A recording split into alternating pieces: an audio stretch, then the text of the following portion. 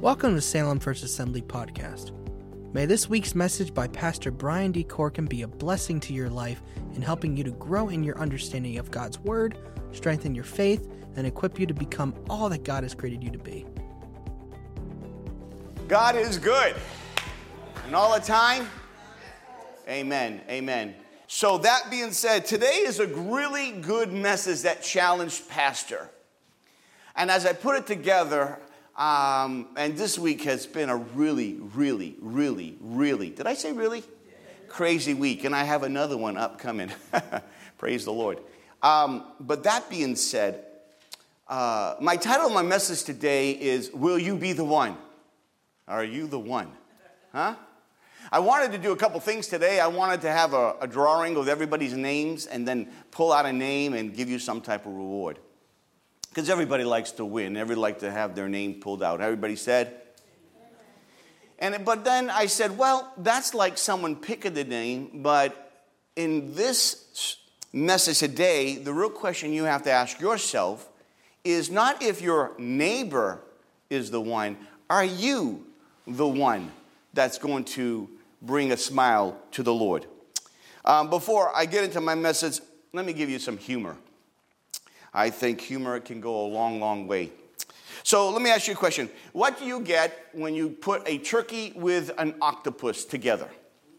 You get drumsticks for everybody. Now, how many love drumsticks? I do. I love drumsticks. I knew your hand would be up for sure. Here's the thing. When we come to being thankful or having a heart of gratitude, that is something on our inside of our heart. Nobody can put gratitude in your heart. Nobody can make you be more thankful. I'm a firm believer, and you might hear this again and again, but there are takers, they are givers, and there are thankers. You're going to follow one part. You're going to be, it's all about me. Or it's going to be, I'm going to give my shirt off my back. I'm going to give. Even though I don't have it, I'm going to still give. Or you get these people who are so grateful for everything. They're just thankers. They thank. You could open the door for them, and they are so thankful that you open the door. There are many people you can open the door, and they just walk right through. They don't even give you thanks, because it's really all about them. It's not about anybody else but them. And we live in a generation today that everybody makes, and I shouldn't say everybody, but most people make life about them. How do you make me feel? What do you do for me? What can you do for me? It's this me thing. It's all about the me. And yet, when you look at Scripture in the Old Testament, it was all about community. Everything was about community. You remember when Achan sinned? The whole community paid a price.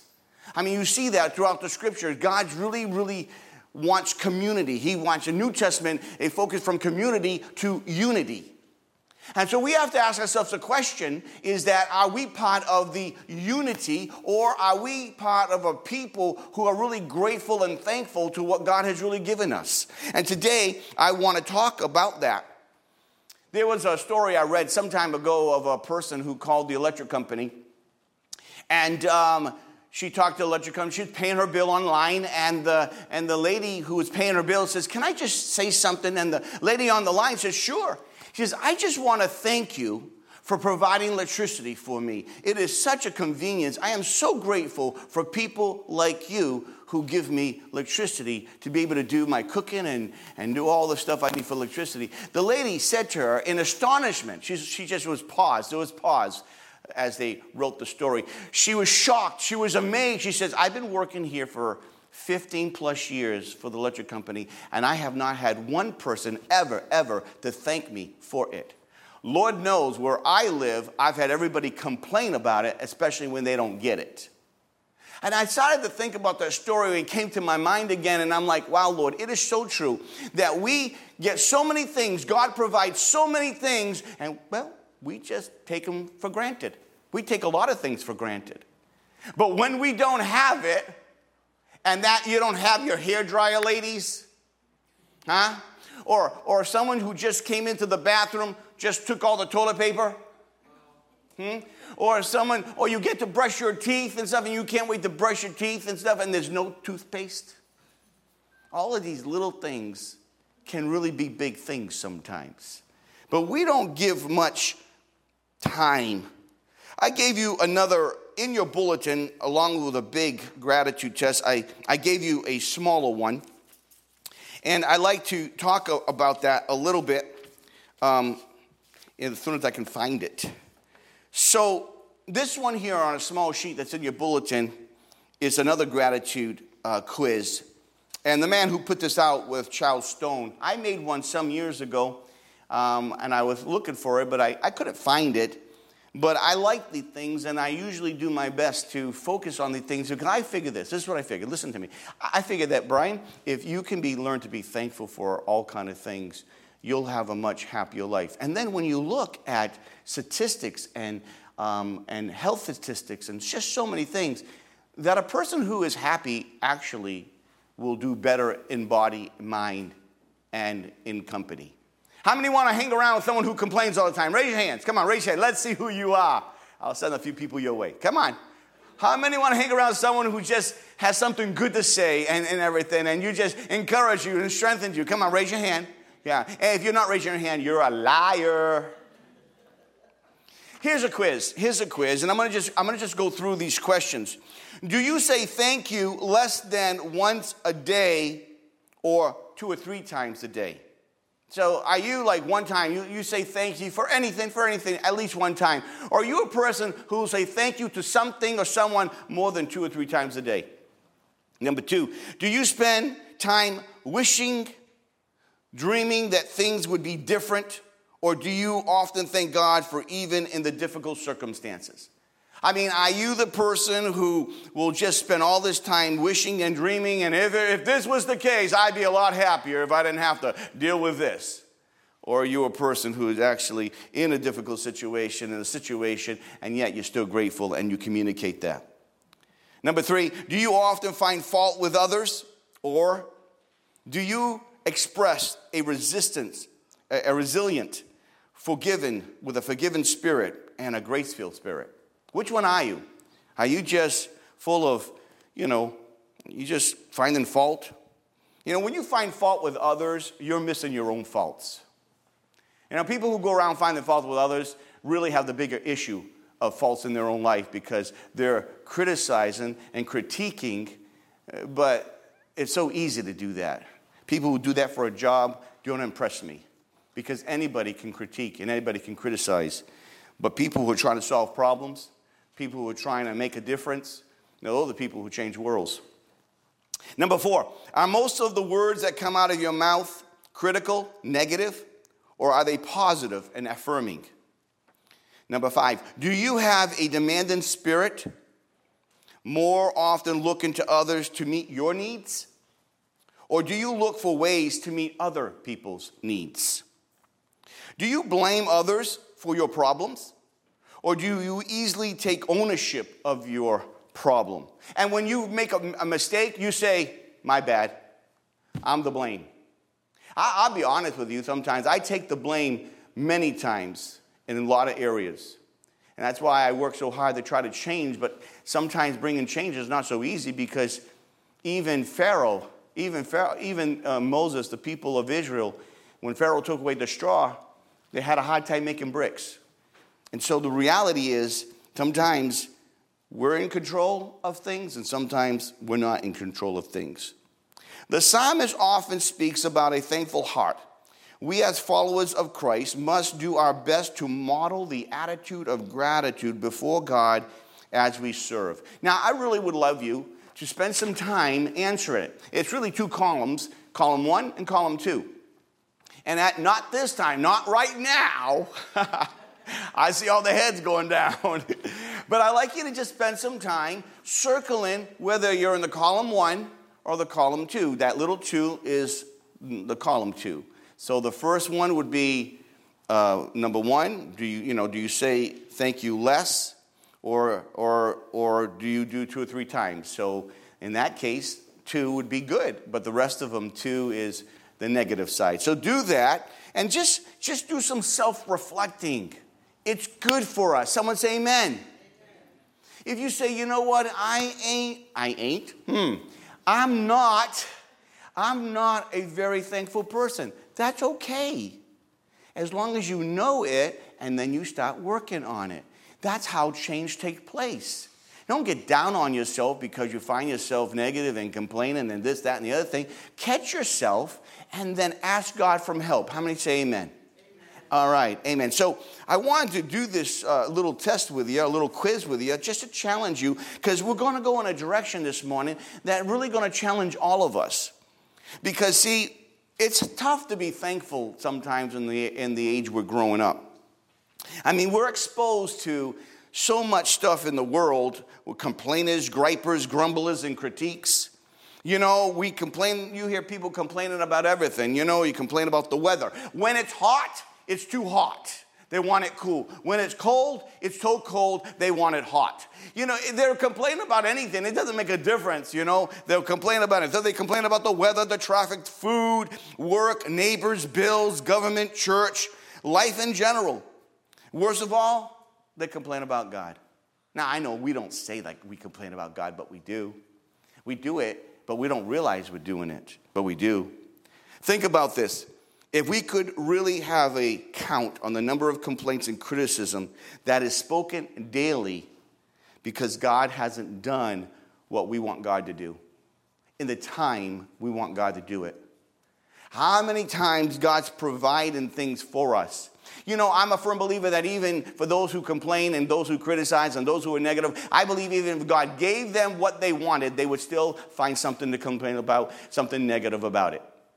I want to challenge you, that is not the way to live. I have really worked hard not to park there. Because just as well as you, I have places that I can park and become very negative if I allow myself to stay at certain camps. But I chose to say, you know what? I am not going to stay there. I may have a moment, but I will not make that moment my lifestyle. And I think all of us have to be challenged in this, because the real big question is, how can we receive so much from the Lord and yet give him so little thanks? I mean, think about it. People say, well, look what I'm in. I got this problem and this problem and this problem. And that may all be true. That may all be true. But then I would say what God has done. What God has done. And I guarantee you, if you make a list of all the things, the good things in your life, it will outweigh what God hasn't done yet. I guarantee it. And if you need help, I can help you. Because I will put things on your list that you probably never even thought about. You should start off with your breath, shoes, clothing. Everybody glad you got clothing on today? You had something to wear? Huh? Look at your neighbor and say, I am. Giving thanks, being thankful is not determined by what other people are doing. It's determined by what you do. You know, when some people can steal some joy out of you by the things they say and the things they do, but you are in control of how you're going to be thankful. I'm going to share a story with you of pain, of hurt, of very difficult life. And yet in the midst of it, God worked out an incredible, wonderful story because of God's grace and provision. You know, most of us know about the Pilgrims. We know about the first meal that the Pilgrims had, and we know about what took place. But I want to tell you the story from an Indian's perspective. His name is Squanto. Most of you know, unfortunately, they don't teach these things in school anymore. But these are the things that makes what U.S. of A. is because of what took place in the beginning. God's provision, his providence. You see, there was a man, an Indian's viewpoint story, and there was a man named Squanto, and it's an amazing story how God used this Indian named Squanto for a very, very important instrument. History accounts Squanto's life, and many historians have many variations to it, but most of them believe around 1608, more than a decade before the Pilgrims landed in the New World, a group of English traders came onto the island. It was led by Captain Hunt, and Captain Hunt sailed to Plymouth, Massachusetts. And when the Indians became trusting, the Wampanoag Indians came out to trade with Captain Hunt. But Captain Hunt took them prisoner and transported them to Spain. and sold them into slavery. But God had an amazing plan for one of the captured Indians, a boy named Squanto. Squanto was bought by a well-meaning Spanish monk who treated him well and taught him the Christian faith. Squanto eventually made his way to England and worked in a stable of a man named John Slaney. Slaney sympathized with Squanto and desired to help him get home. And he promised the Indian on the first vessel bound to America, he would get him on that ship.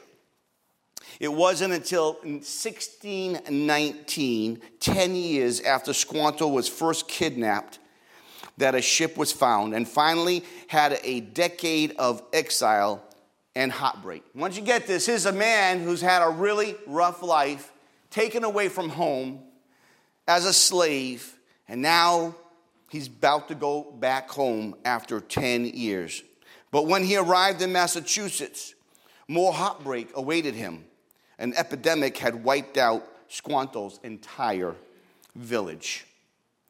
We can only imagine what must have gone through Squanto's mind. Why had God allowed him to return home against all odds, only to find his loved ones all dead? A year later, the answer came. A ship of English families arrived and settled on the very land which once by Squanto's people. Squanto met them, greeting them, and startling the pilgrims as he spoke in English. According to the diary of Pilgrim Governor William Bradford, Squanto became a special instrument sent by God's providence. He showed us how to plant our corn, where to take fish, and to procure our other commodities. He was also our pilot to bring us to places that we did not know where to go for certain things. Nevertheless, Squanto never left us, said the governor. When Squanto lay dying of a fever, Bradford wrote that their Indian friend desired the governor to pray for him that he might go to the English God's heaven. Squanto gave all his possessions to his English friends as a remembrance of his love. Beautiful. Who but God could so miraculously weave together the lives of a lonely Indian, struggling band of Englishmen? It's hard to make a comparison of this story when you look at the life of Joseph being hurled away from his family and then yet providing the food for all the people. There's so many great comparisons here. I want you to understand that Squanto's life was amazing, but it came with a lot of hurt. And yet, look at him. He's there helping. He's there loving, caring, because somehow he had an introduction to the God of heaven. When we get truly introduced to the God of heaven, it will change your heart because you want your heart to change by the one that created you. But if you go around just remembering all the hurt that somebody has done to you, all the hurt that people have said to you, all the hurt that you feel like God didn't do for you, and you hold on to that, you will be a very unthankful person.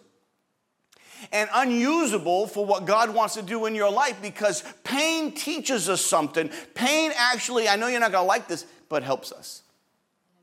Pain actually teaches us who God is. You know, the person who needs a miracle usually goes through so much pain and anguish and frustration and irritation, but they're in the right place for a divine work of God that does something there and then now does something everywhere. But we don't always want to put ourselves in a time of pain and a time and a place where it just hurts. But if we live by what people say to us, or if we live by what people do to us, and we hold on to it, you will live a very unthankful life, because you will think there's nobody out there kind, considerate, empathetic. You will go around that everybody don't trust them. That's not the way to live. That's not the way Jesus lived. So I want to take you to a portion of Scripture, a very familiar portion of Scripture. And let's go to Luke chapter 17. One person who made a huge difference was Squanto. I want you to know Will you be the one that makes a difference? Will you be the one that truly make a difference for God? It's amazing what thanksgiving can do. Our text, verse 17, says this. As we went to Jerusalem, it happened that he went through the midst of Samaria and Galilee. And as he entered into a certain village, 10 leprous men met him who stood afar off. And they lifted voice and said, Jesus, Master, pity us. And seeing them, he said to them, go, show yourself to the priest. And it happened, as they went, that they were cleansed. And one of them, when saw that he was healed, turned back and glorified God with a loud voice. He fell down on his face at his feet, thanking him. And he was a Samaritan. And answering Jesus, were there not 10 cleansed? But where are the 9? Were none found who returned to give glory to God except this foreigner? And he said to him, rise, go, your faith has cured you. The man went home whole, not just physically, but spiritually. What's greater, a physical healing or a spiritual healing? What is greater? Spiritual. A spiritual healing is so important, and it's the most miraculous thing your eyes can ever see or your life ever experience. When God changes the inside of a heart that's hard, that's stubborn, that says, I shall not be moved. You can't tell me. It's like Gilligan's Island. How many know Gilligan? Let me see how many people remember Gilligan's Island here. I'm dating myself. You know that little, when he starts out, you can't make me, right? And that's the spirit. Every time I see that, I say, that's a spirit of man. You know, I'm not going to move. I'm going to fight against what I know I should do. It's like fighting against authority. It's like fighting against authority that you just don't want to bend to. A hardened heart. But when you get whole, your heart's right, your body's right, because God has touched. That's holistic healing. Verse 13 says, a plea went out. These lepers lifted up their voice and said, Jesus, Master, pity us. Have mercy on us. Is that not a cry that we do every day, asking God for help? I want you to think of one thing right now that you want God to help you with. Just think of that one area. Not 2 areas, 3 areas, 4 areas. One area that you just say, God, have mercy on me and help me in this area. Just think about it. We say that all the time. We ask God for help. And that's what these lepers did. They asked for help. And in verse 14, look at verse 14. Instructions to follow and results from obedience. And this is what happens. See them, he said to them, go show yourself to the priest. And it will, as it happened, as they went, they were cleansed. The reason why Jesus sent them to the priest, because by the law that God placed, it was only the priest that could declare them healed. So even if they were healed, the priest still had to declare them healed. And so he sent them. And while they went in obedience, something happened. I want to just take a moment here that when you get prayed for, and sometimes it doesn't happen. God does it so differently. I never try to figure it out. I really don't. I don't spend much time there because God does things so unique. But when someone prays for you and you have a need, trust God that he's still working even after someone has prayed for you. You know, when people want to be baptized with the Holy Spirit and people lay hands on them, that the Spirit of God would come upon them and a dunamis of power would come onto their life for greater works for God. And sometimes it happens, and then they're in the shower. Or my friend, who was a Baptist minister, was in the cracker aisle at a grocery store. Which, of course, people love to make fun of. Oh, yeah, in the cracker aisle, there was the minister, a Baptist minister, who got filled with the Holy Spirit. The power of God is so real. The problem is how hungry are we really for the power of God working in our hearts, working in our life? How hungry are we? And our hunger is matched up to our thankfulness. Because if you're grateful and thankful, you're going to really be seeking God's power and all that he has, because he's already done so much. Someone say amen. Amen.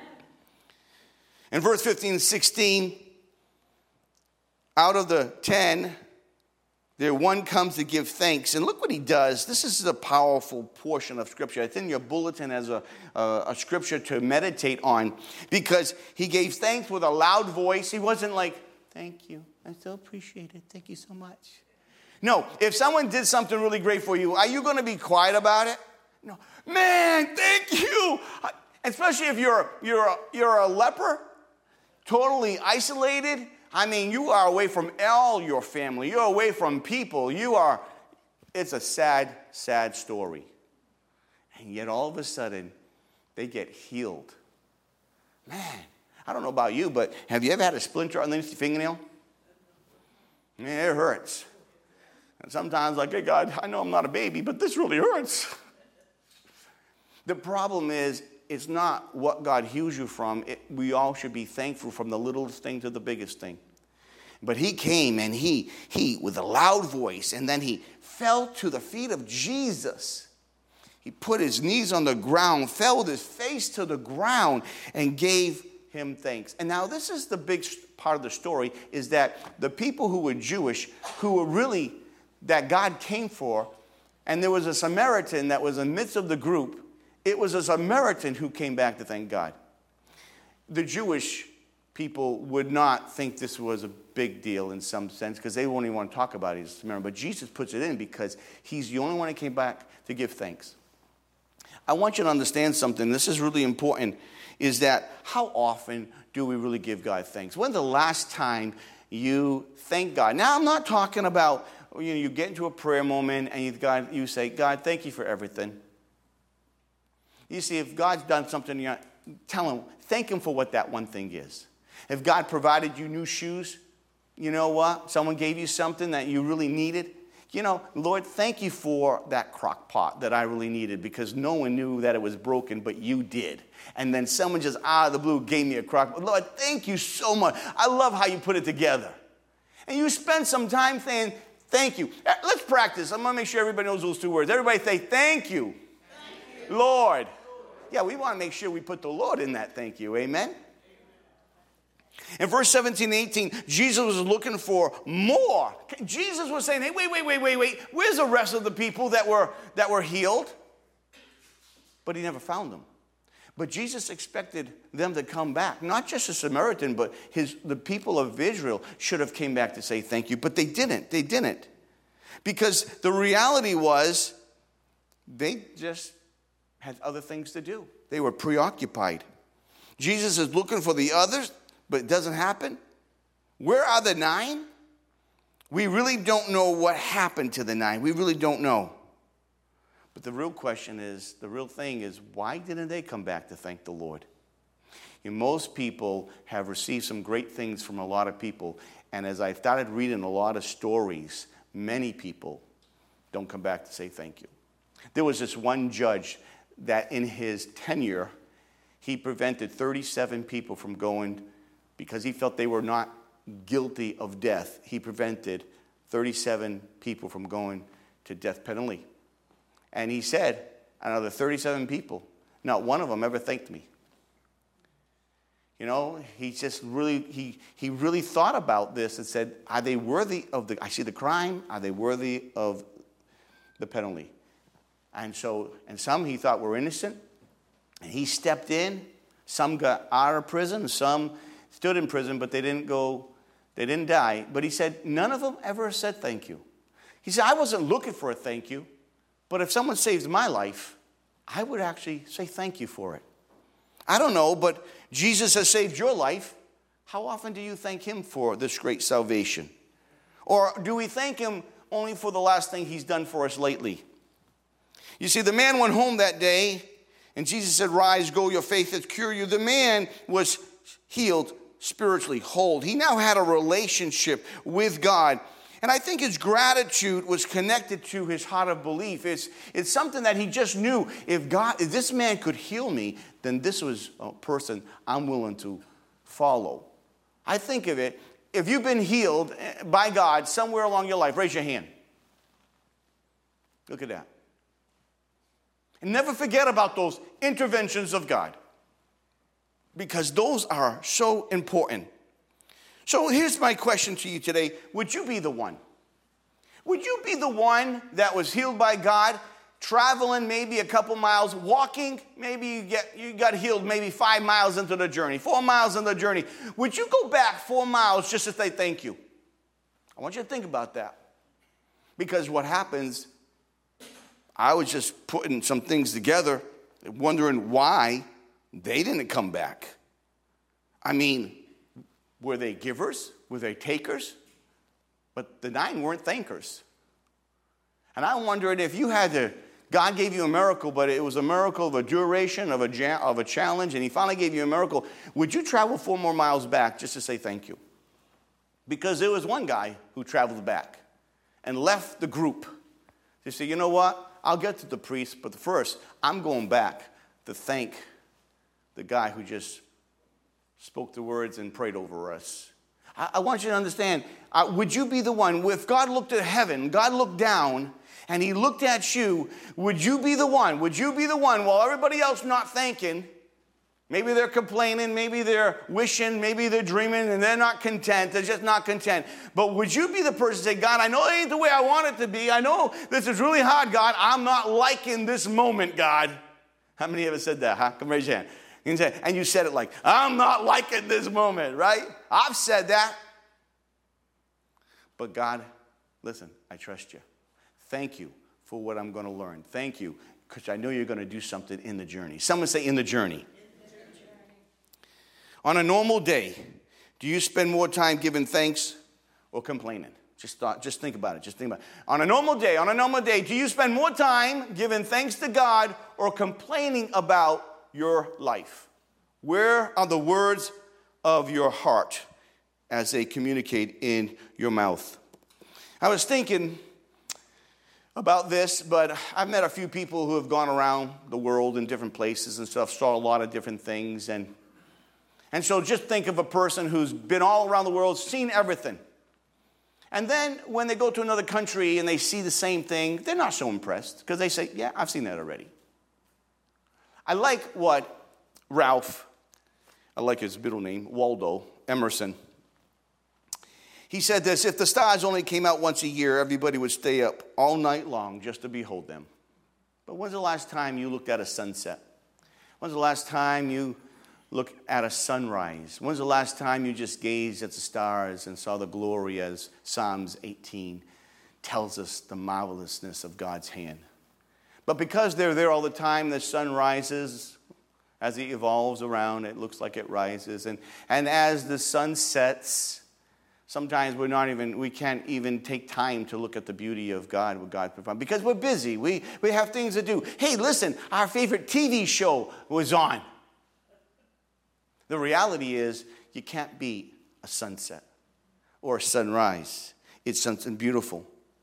And I think that's what happens to all of us, is that we have seen the stars and we don't bother to look at them anymore because, yeah, we know they're there. And sometimes we take so many things for granted that we become complainers instead of thinkers. But if we would be focusing on the things that we do have and thanking God for the things we do have, you wouldn't spend much time complaining and being negative.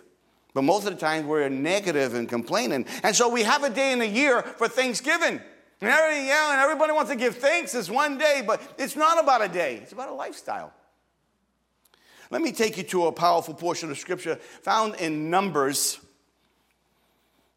Numbers 11. It's the people of Israel. They're in the wilderness, and God is blessing them and taking care of them.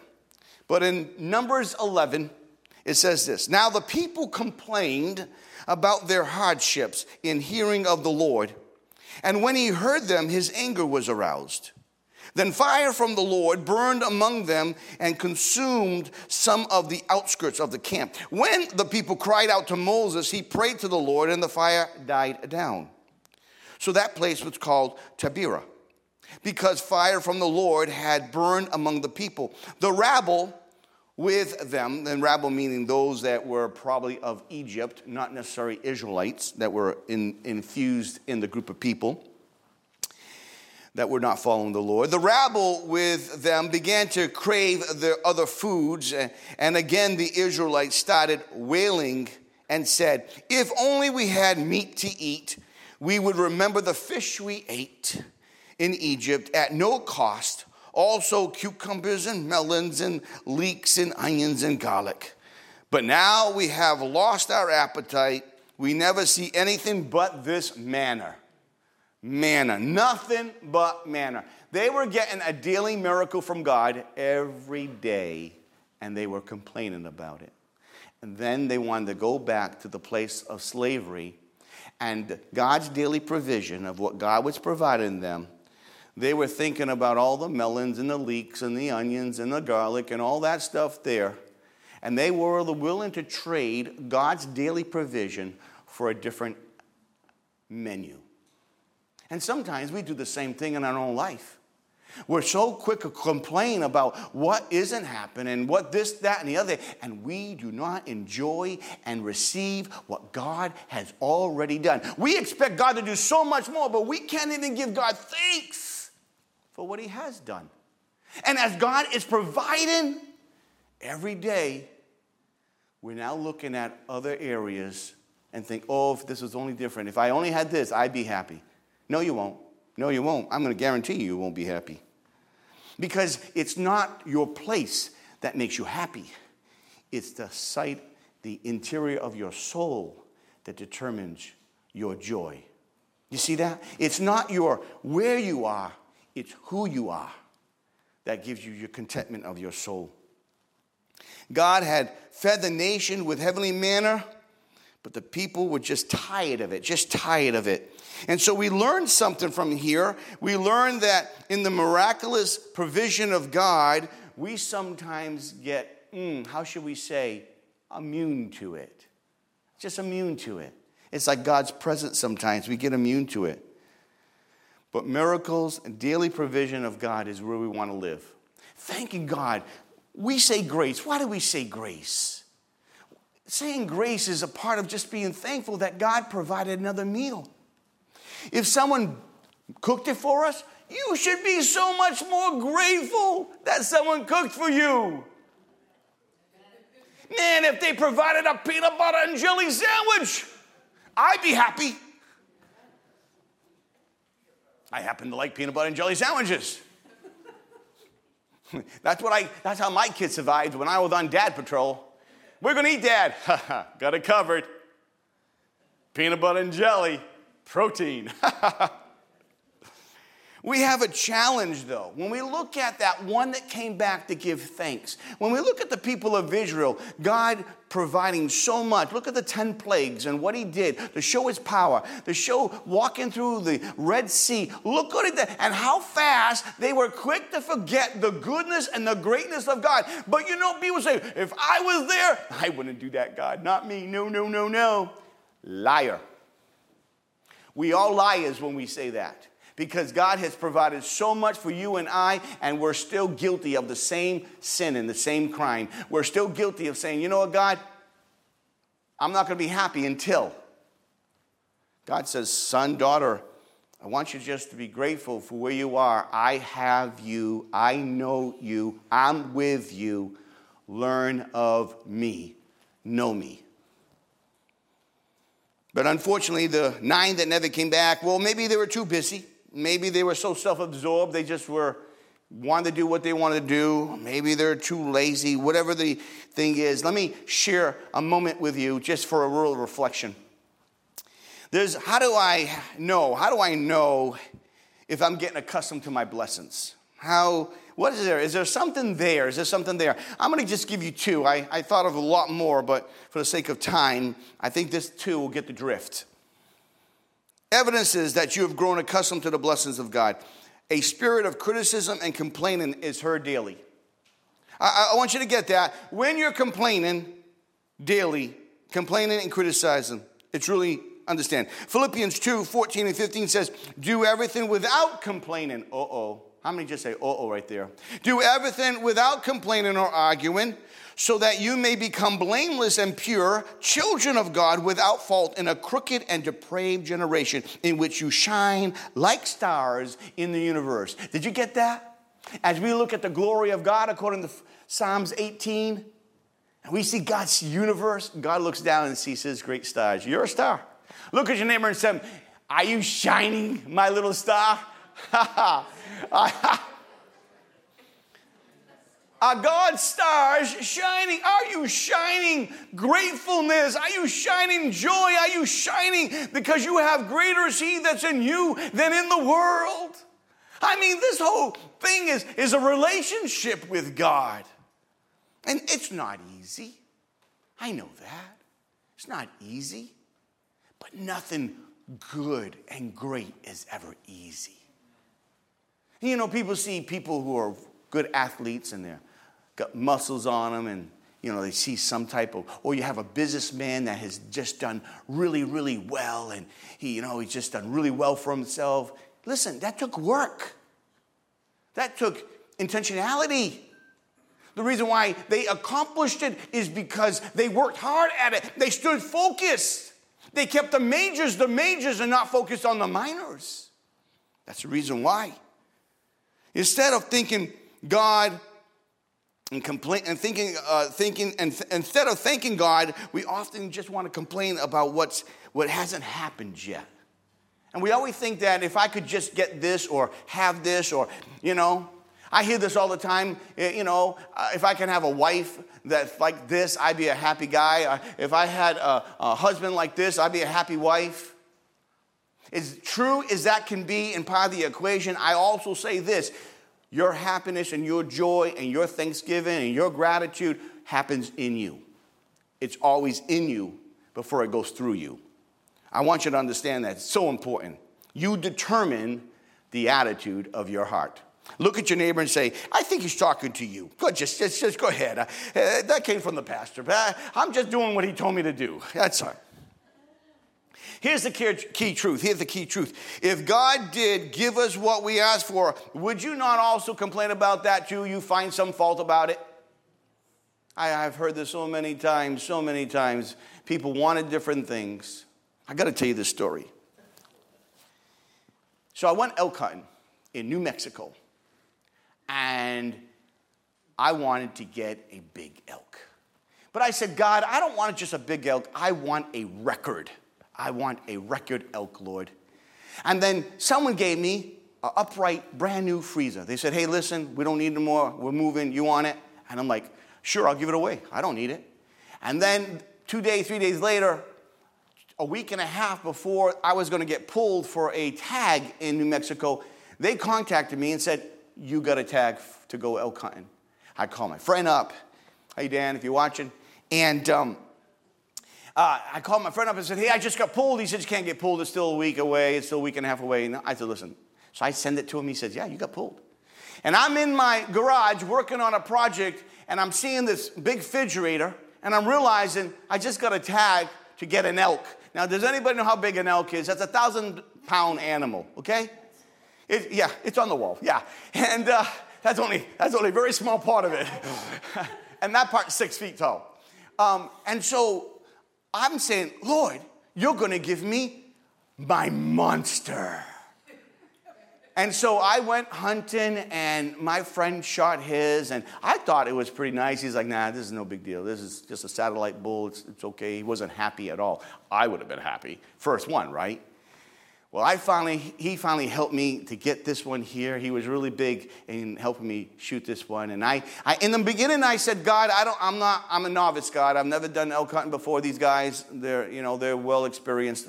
I said, but God, all I know is take my one bullet, like the stone of Goliath, hit just where Goliath needed to be hit, and he took down the giant. May this one bullet, Lord, take down my giant, because my friend shot 10 times, and the thing just didn't want to drop.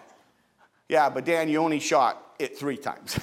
And so I said, okay, so I had this moment, and there was a moment where I just said, it's a long story to say that I couldn't see through my scope as well as I needed to, because as you get older, I don't know if you know this, but as you get older, your eye starts changing a little bit. You probably haven't been there yet, but anyhow, they started changing, and so I couldn't really see it because I had my scope magnified so much. And so I had pieces of it. And I saw the head, the antlers, I saw the neck, and I thought his shoulder would be there. And I said, God, this is on you. One shot, hit the lung and hit the heart. Died ran right by us, shook the ground, and just dropped. And so I'm excited. I want a record. It's huge. It's big on the ground. I mean, it's huge. I'm like, oh, man, we got a lot of work to do now. Long story, a lot took place. Then I get it back home, and I realize that mine was a 333. The inches of the antlers was 333 inches long. So it's really, really big. But if I wanted a record, the record would have been 42 more inches onto that. I would have no place to put it in the house. No place to put it. Right now I have to go downstairs. I would have to go like this every time to go downstairs. The other day I hit my head on his neck. But I want to tell you something. God didn't give me what I wanted. Because if he did, it'd be in the church right there. I'd be preaching. It would be right there. That would inspire me. And then I would say, well, if we put one on the left side, we've got to put another one on the right side. Because people say, well, you're going to put that big thing. And I'm thinking, I don't know. I don't even know if it's going to fit in the place I'm thinking. See, if I was praying for a record, if God gave it what I wanted and added 42 more inches onto 333, I could put it in my house. You're just having a hard time going downstairs. You know what I mean? It's like a big wall there. And I thank the Lord that he didn't give me what I wanted, but he gave me a monster. He still gave me something really, really nice and a great time together. You see, and I'm so grateful. When I look at Moo, I miss him every day. He was delicious. I had people knocking at my door. Hey, Pastor, you have any more of that meat or that elk? That was good.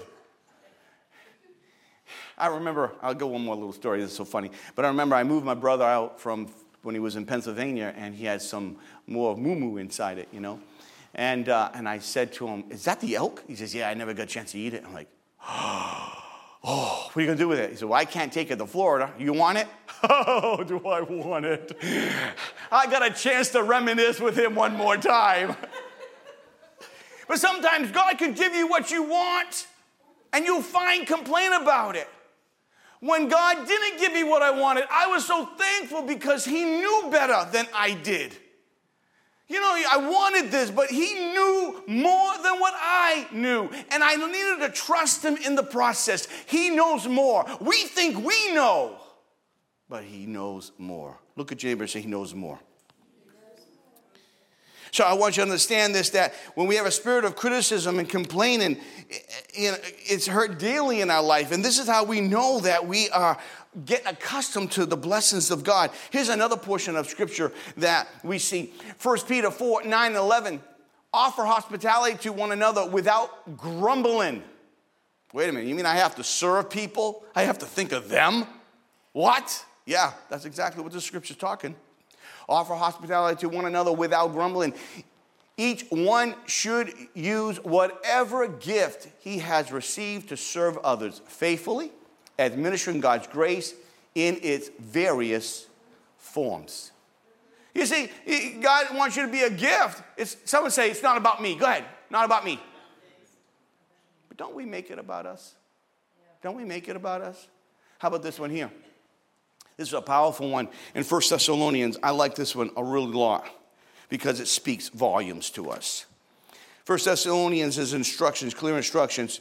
And I urge you, brothers, warn those who are idle, encourage the timid, help the weak, be patient with everyone. Do you mean everyone, Lord? Really? Do you really mean everyone? Someone say yes. Make sure that nobody pays back wrong for wrong, but always try to be kind to each other and to everyone else. Be joyful always.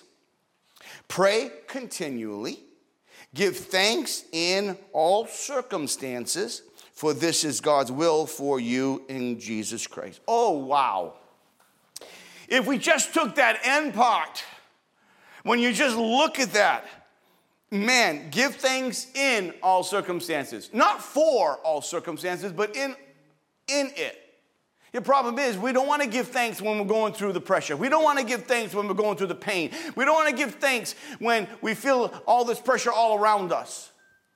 But the Bible says, give thanks. Give thanks, knowing God sees the whole thing. God knows what he's doing. Someone say amen. Amen. Let me share one more with you. Another way of knowing the evidence that we're getting too accustomed to our blessings is that the idea that others have a better situation than we do. Boy, do I hear this a lot. 1 Timothy 6:6, but godliness with contentment is great gain. Get that in your heart. Godliness with contentment is great gain. When you start to compare your life to other people, and you look at this person, and this person seems to have it all together, don't think that's true. It's like people on Facebook. They only post their best. They don't post their worst days. They only post their best days. Look, they're on vacation. Look, they're all happy. Look, they're all smiling. Look, they're now on a boat having some beautiful meal. Their family, they have such a beautiful family. You don't know that family. All you know is pictures. And all you do sometimes is always elevate something else, and you never are grateful for what you have. And when you can never be grateful for what you have in the present, you'll never be grateful for anything you have in the future. It's an attitude of the heart, always an attitude of the heart. The Israelites remembered their diet from Egypt. Their diet. I mean, come on. They forgot about their suffering, the whippings, the cruelty. But they're thinking about what? Their stomach. How many times we think about our stomach? We'll leave that alone. They were saying the people in Egypt were better off than we were. We were better off in Egypt. Were they really? Really? No, they weren't. But that's what they were telling themselves. You see what happens when you go through things in life? You start to say things to yourself that just are not true. And then you start to believe it. God hasn't said it, you said it. I'm going to say it again. God hasn't said it, you said it. God has some great, wonderful things in store, but you need to get your eyes and your heart upon God and his ways and his plan and his purposes. Then the joy of the Lord will be your strength. But sometimes it happens in tough times. You know, Robert Schuller had this saying, tough times don't last, but tough people do. But it's true. It's really true. It's really important. Slavery is a high price to pay for a change of diet, but yet sometimes because people listen to their pain, they miss the purpose that God has them in. There's always a plan in the midst of a purpose, even though there's pain. Let me read this one to you. Hebrews chapter 13:5. You probably, most of you know this. Keep your lives free from the love of money and be content with what you have, because God has said, never will I leave you, never will I forsake you. Come on, how many can put your hands together and give some praise to God? Because he's never going to leave you. He's with you. No matter what pressure comes your way, he's on your side. He's on your side. Blessed be his name. I love this portion of Scripture. It inspires me. But seek ye first the kingdom of God and his righteousness, and all these things will be given to you as well. God knows what you need. If God says, I take care of the birds of the air that does not sow nor reap, if God takes care of them, don't you think he'd take care of you? Why are we complaining about something that God says he's going to take care of you for? Andrew Carnegie was a very wealthy man. He was a multi-millionaire back in the past. He ended up giving $1 million to one of his relatives. That relative, when found out in the will he only got $1 million, started to curse Andrew Carnegie. And this is what he said. He had $365 million, and he gave me a measly $1 million. You know, this is how people think. This doesn't change. This is still the same today. If someone gave you a gift of $1 million and they gave someone else $10 million, can you be glad he gave you $1 million? Or are you going to be envious and jealous and say, why'd you give him 10 million and only give me $1 million? Well, you know what I'll do? You know what I do? I will take away your $1 million. 100%. I've had people come to the food pantry and they're complaining that they didn't get eggs, they didn't get cheese. And one time I said, you want to complain? Well, I should get it. Everybody else get it. I said, this is what we're going to do. Give me your groceries. I took their groceries away from them. I did. I took their groceries. I said, when you can be grateful for what God has provided, then come back to me. My wife was like this. I said, no. You can tell her to come back another day, we'll give it to her. But if she can't be grateful, she's not going to get what she wanted. I'm just not going to put up with that baloney. If you can't be grateful for what God has done from the little things, why would he give you more? Grab hold of the heart of God. Be thankful for what God provides. Not envious of your brother or sister. Listen, in the Bible it talks a person who has 10 talents and 5 talents and then given 1 talent. And God blesses the one who made another 5 talents on the talents he gave. He made them got 10 talents. And God gave more talents to them. Why? Because they're responsible of what they have. Be responsible with just what you have. Let God bring the increase. Someone say amen. Or I'll preach for another hour. Let me close. Let me share something that I put together for you. How can I change my heart that I can have a daily gratitude? Listen, we're all in the same boat, okay? I have my moment just like you have your moments. I just choose not to stay in that moment. And so I asked myself, what can I do to change my attitude? What can I do to change me? Listen, as much as I want to change you, I recognize I got to change me. Now, I want you to change. I want you to have a heart for God. I want you to serve God. I want you to put your hands to the plow. I want you to be invested in God's church and the kingdom work. I want you to make this church your church. I want you to want to see it drive and strive and become what God wants it to become. Not look at what's not happened, but look like, what can I do to make it better, God? What part do I play in the equation? That's what I want you to do. But in reality, you have to choose that. I know what I can do, and I know what I have to choose. I know how I have to discipline myself, and one of the things I want to do is I want to have a grateful heart. No matter the pressure, no matter the pain, no matter the problems, I'm still going to praise because God is worthy of the praise. Someone say amen.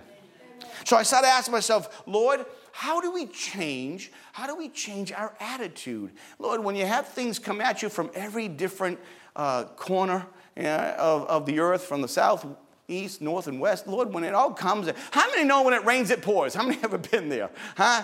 And then you had to go to the shed and get the big boots on, you know?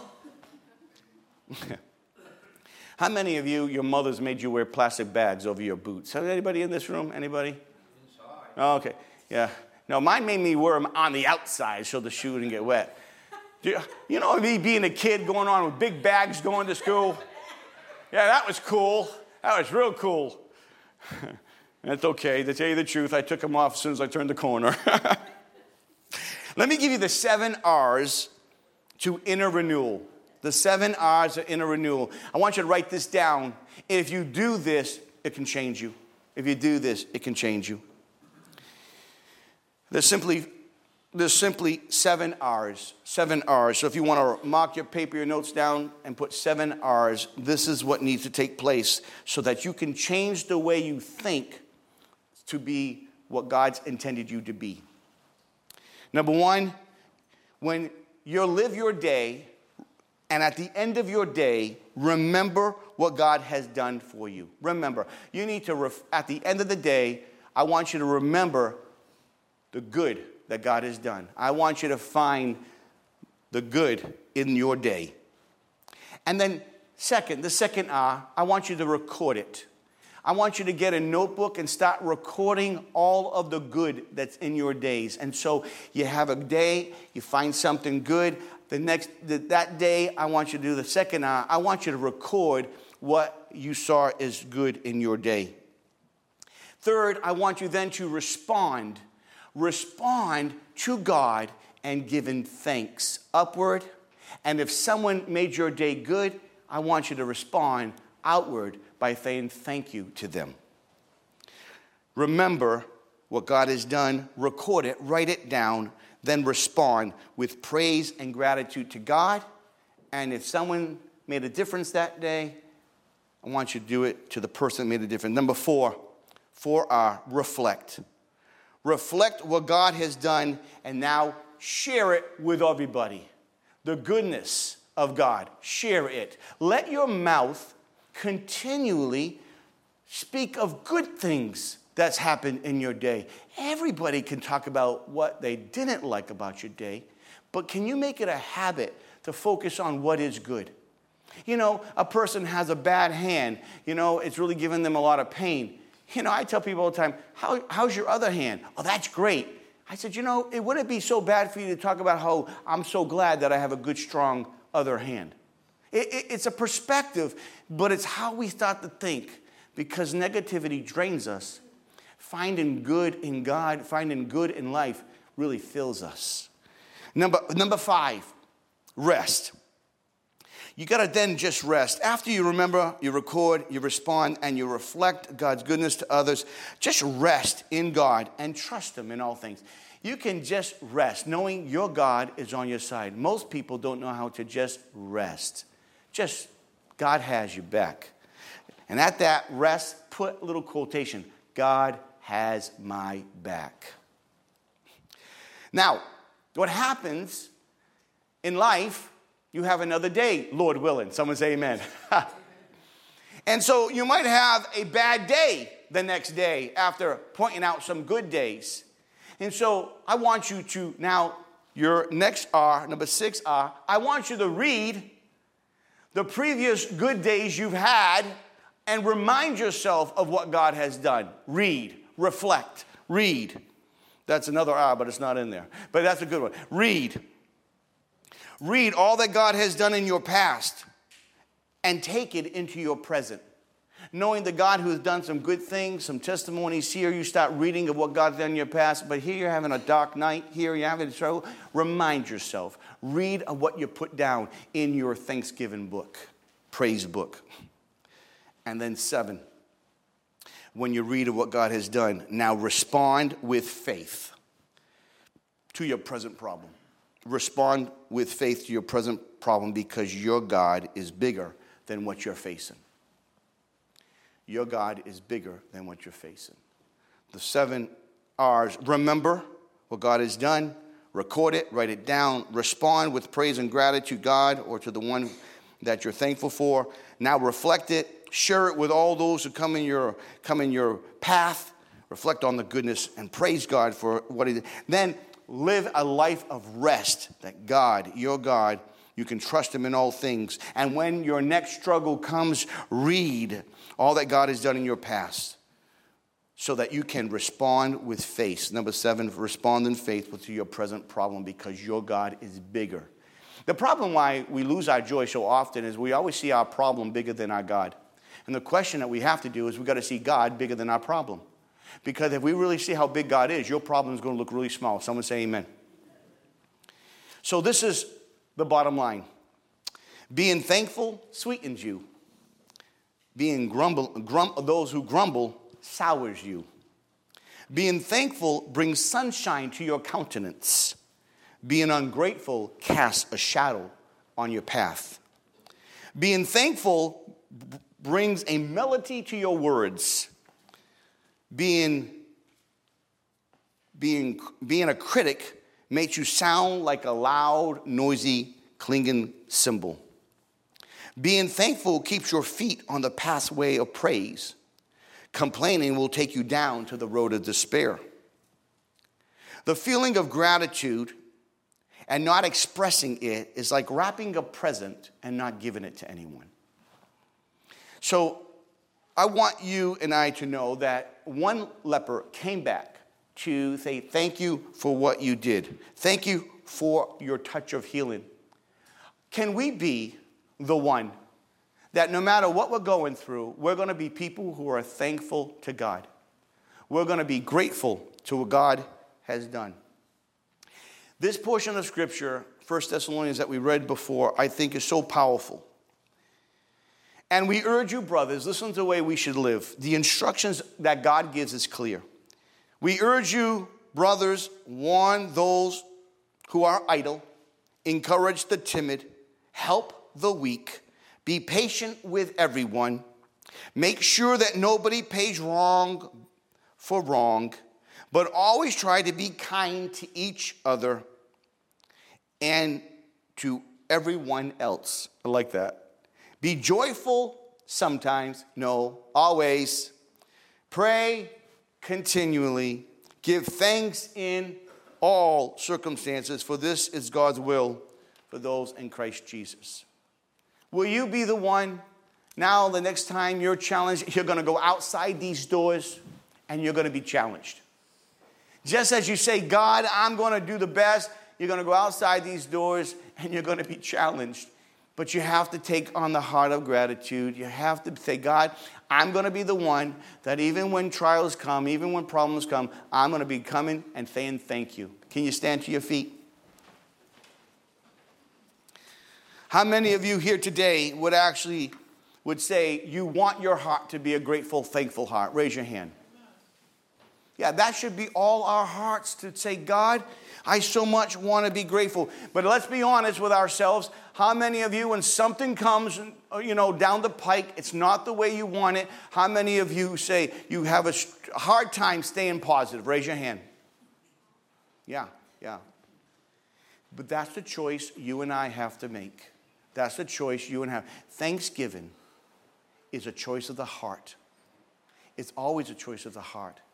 And if we can remember all that God has done, and we start to make that list, even if you want to keep that list in front of you, make the list of all the things God has provided throughout your life, all the things He has done, all the forgiveness He has given, all the grace He has showed you, all that He has done. Make that list and remind yourself of the goodness and the greatness of God.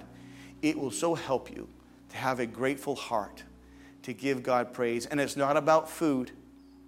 Not about food. It's really about the heart. Let's just lift our hands to heaven. Father, we are so grateful for all that you have done. We thank you. And Lord, we thank you for this great salvation that you have given to us.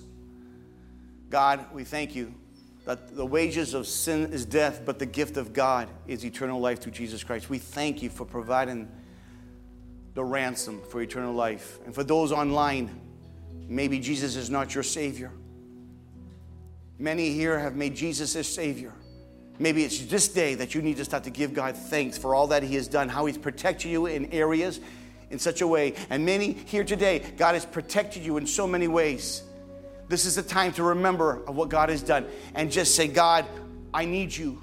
I want you. Forgive me of my sin. Come into my heart. I choose you. Forgive me. Help me. I make you my Lord and my Savior, my God, this day. And I ask this in Jesus' name. Can we give God some praise in the house of the Lord? Can we give Him some praise? How many are just grateful for the great salvation He's given to you? His mercy and His grace. How many have been healed by His touch? Blessed be the name. Well, we thank you for joining us today. Let's continue to believe that God is going to do a work in all of our lives and in His church, despite our current circumstances. If you would like to support the ministry of Salem First Assembly, you can do so by mailing to 430 Route 45, Salem, New Jersey, 08079, or by visiting our website at salemfirstag.org. Please join us for service next Sunday at 10:30 a.m., or you can watch service every Sunday afternoon on Facebook at Salem First Assembly or YouTube at Salem First AG. You can also listen to the message every Tuesday on Podbean. Have a blessed rest of your day. Let's remember to be a blessing and that life is living in faith every day.